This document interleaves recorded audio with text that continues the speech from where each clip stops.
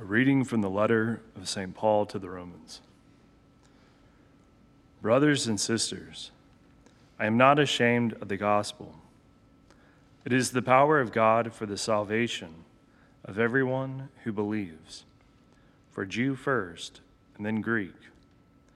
For in it is revealed the righteousness of God from faith to faith, as it is written, "The one who is righteous by faith will live."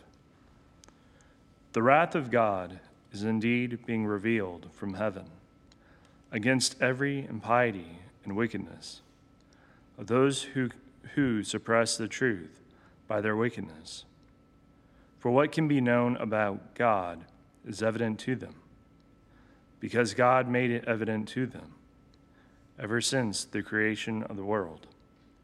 His invisible attributes of eternal power and divinity have been able to be understood and perceived in what he has made. As a result, they have no excuse. For although they knew God, they did not accord him glory as God or give him thanks. Instead, they became vain in their reasoning, and their senseless minds were darkened. While claiming to be wise, they became fools and exchanged the glory of the immortal God for the likeness of an image of mortal man, or of birds, or of four-legged animals, or of snakes. Therefore, God handed them over to impurity through the lust of their hearts, for the mutual degradation of their bodies. They exchanged the truth of God for a lie, and revered and worshipped the creature rather than the Creator, who is blessed forever. Amen. Verbum Domini.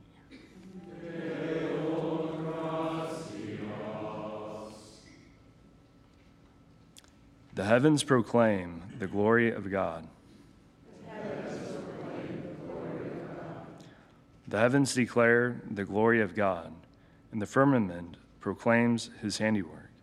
Day pours out the word to day, and night to night imparts knowledge.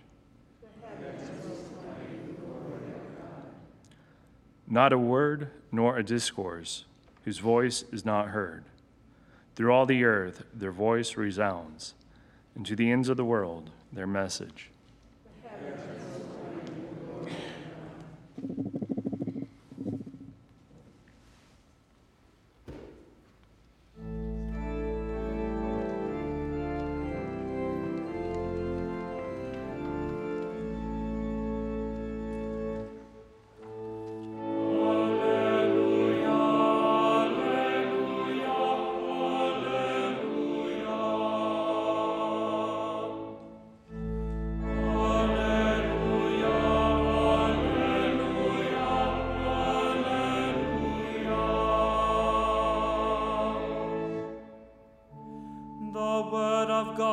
Living and effective,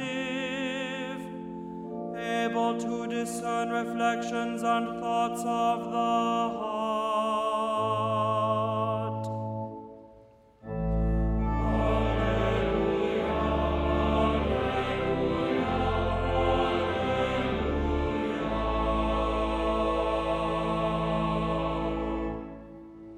alleluia. Dominus vobiscum.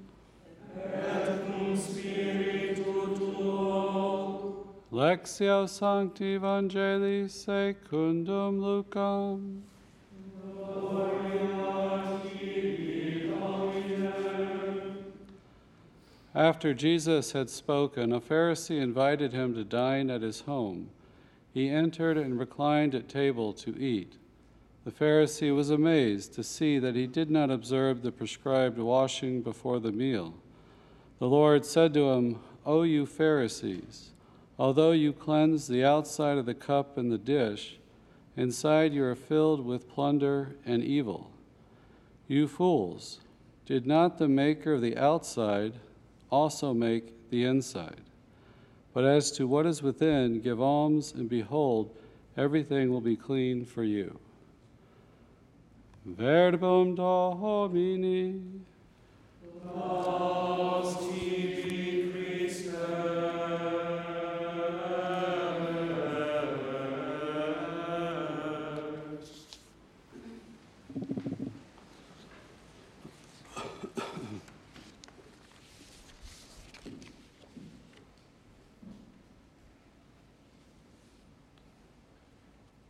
Today we celebrate the memorial of St. Ignatius of Antioch. He was a martyr in the early church. He was martyred in 107. He was the bishop of Antioch, modern-day Turkey, and he was sentenced to death in the Colosseum in Rome. And in his journey to Rome, he writes letters to various churches, and we have these letters today. And it's a wonderful teaching about the role of the bishop, the church, the centrality of Christ, the Eucharist. He heard St. John the Evangelist preach. So this is very close to Jesus' coming, and he had contact with the apostles that received the fullness of revelation. So he could write authoritatively on these themes, and he's talked about real discipleship versus walking as enemies of the cross of Christ, that the real disciple is the grain of wheat that falls to the ground and bears much fruit. He would say that the greatness of Christianity lies in its being hated by the world, not in its being convincing to it. That is the supreme witness, right? If we are willing to suffer for the gospel, and that is such a powerful evangelization because it gets everyone's attention. That these just aren't words. St. Ignatius and the martyrs staked their life on Christ and willing to die and suffer for who he was, his teaching. As I mentioned, he wrote about the Eucharist. He says, "I take no delight in corruptible food or in the dainties of this life. What I want is God's bread, which is the flesh of Christ, who came from David's line. And for drink, I want his blood, an immortal love feast indeed." That focus on Christ, that he kept his eyes on the Lord and following him. And today we have Christ present to us in the Eucharist in the most extraordinary way. This is the fullness of revelation, Jesus Christ, the fullness of God's word to us. The readings today are from the ordinary time readings, but I think they fit with this saint. We have Romans 1, chapter 1 here, and he says, "I am not ashamed of the gospel. It is the power of God for the salvation of everyone who believes." The power of salvation. The power of God for salvation. And if we believe this gospel that's been revealed to us, taught to us, it is for our salvation that we can be saved, repenting of our sins, turning to God, living by the light that he has given us to conduct our lives. Paul goes on to write about the wrath of God. The wrath of God is indeed being revealed from heaven against every impiety and wickedness of those who suppress the truth by their wickedness. This wrath is God's response to sin, his detestation of sin, right? Sin, evil, wickedness can have no part of heaven, so it suffers his wrath. But we need to hold that with this salvation that he offers us in the gospel, that he loves sinners, he loves us, he's merciful towards us, he offers us forgiveness, but he doesn't indulge our sin, he doesn't excuse our sin. Paul writes, "Ever since the creation of the world, his invisible attributes of eternal power and divinity have been able to be understood and perceived in what he has made." And what he has made. If we look at creation, this is, as Thomas Aquinas wrote, the first book of his revelation to us. We look at the natural world. We look at the order and beauty. This is his creation. This is his revelation of whom we could see the artist and the artwork that he has made. We know that we can just through reason, not even through faith, through reason, we can know that there is a God, that he exists, that he's the origin and end of everything. That beauty has God as its source. Every time we see it, we it points us to God. It's a participation in the beauty of God, who is beauty itself. And it can be a real contact with us. It can lift our minds and hearts to God. I was driving on Sunday. I went to a local state park. Somebody was telling me how nice it was. I went to look at it, and I was listening to news and stuff on a podcast, and wasn't thinking about God. You're focusing on all these issues and difficulties and problems and brokenness and fallenness of the world. And finally, I just stopped the car and got out and just walked a little bit in the woods, looked at the beauty of creation. And it has such a calming effect on us. It points us back to God. He made this world for us. It's His word. It's His speaking to us. So it's going to nourish us. It's going to lift our minds and hearts to Him. We can have some peace. It just feels like, even secular people talk about the awe that nature inspires. I was recently just reading an article about this, that it gets us out of ourselves and leads us to kind of reaccommodate ourselves. It kind of disturbs us to get us out of our own small vision of things and see it from a bigger perspective. And it produces this effect of awe, and it makes us even check ourselves. What do we believe? What do we think? Because sometimes we could just focus on the problem and get kind of cynical. You see something beautiful that points us to God, and we think, okay, He's in control here. And it can produce a peace and a joy. And even the secular studies talk about, this new desire to help others, this new experience of communion with all of life. It makes the world a more livable place. Paul goes on to write, although they knew God, they did not accord Him glory as God to give Him thanks.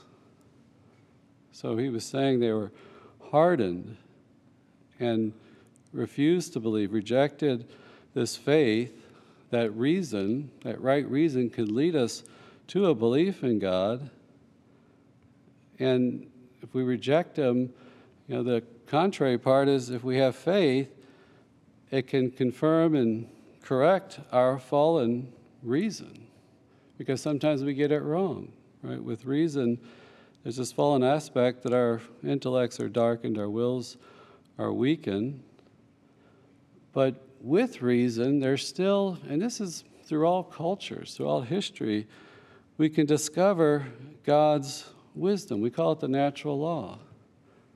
Through reason, we participate in the very wisdom of God, His wisdom and the goodness of God that Catechism teaches. It expresses that original moral sense which enables one to discern by reason the good and the bad.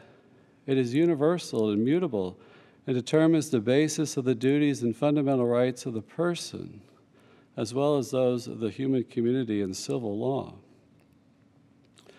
God is the lawgiver, and through reason we can know the wisdom behind that law to some degree, because we're fallen.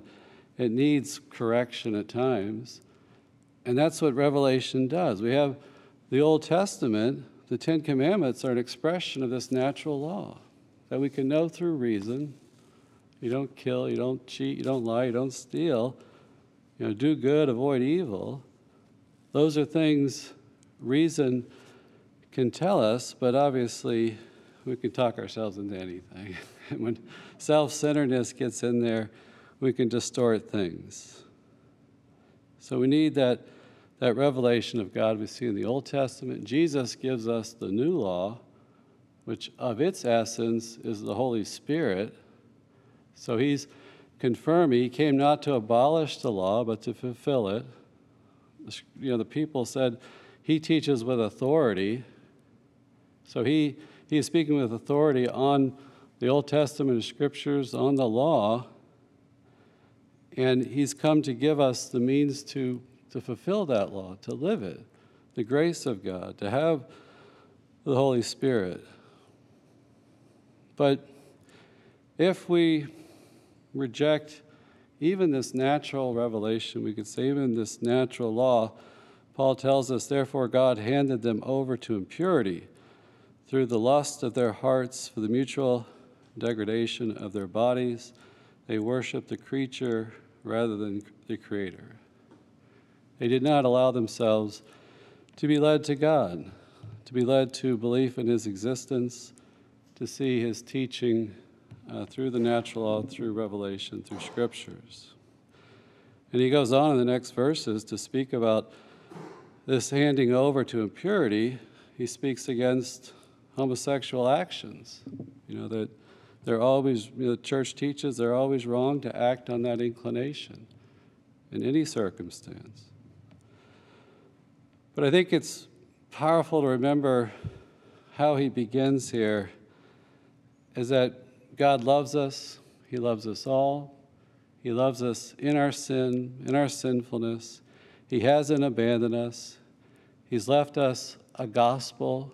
That's the power of God for our salvation, that we can, by his grace, live the righteousness of God. We can be holy, that he's placed this universal call of holiness for everyone to come and know and to love him.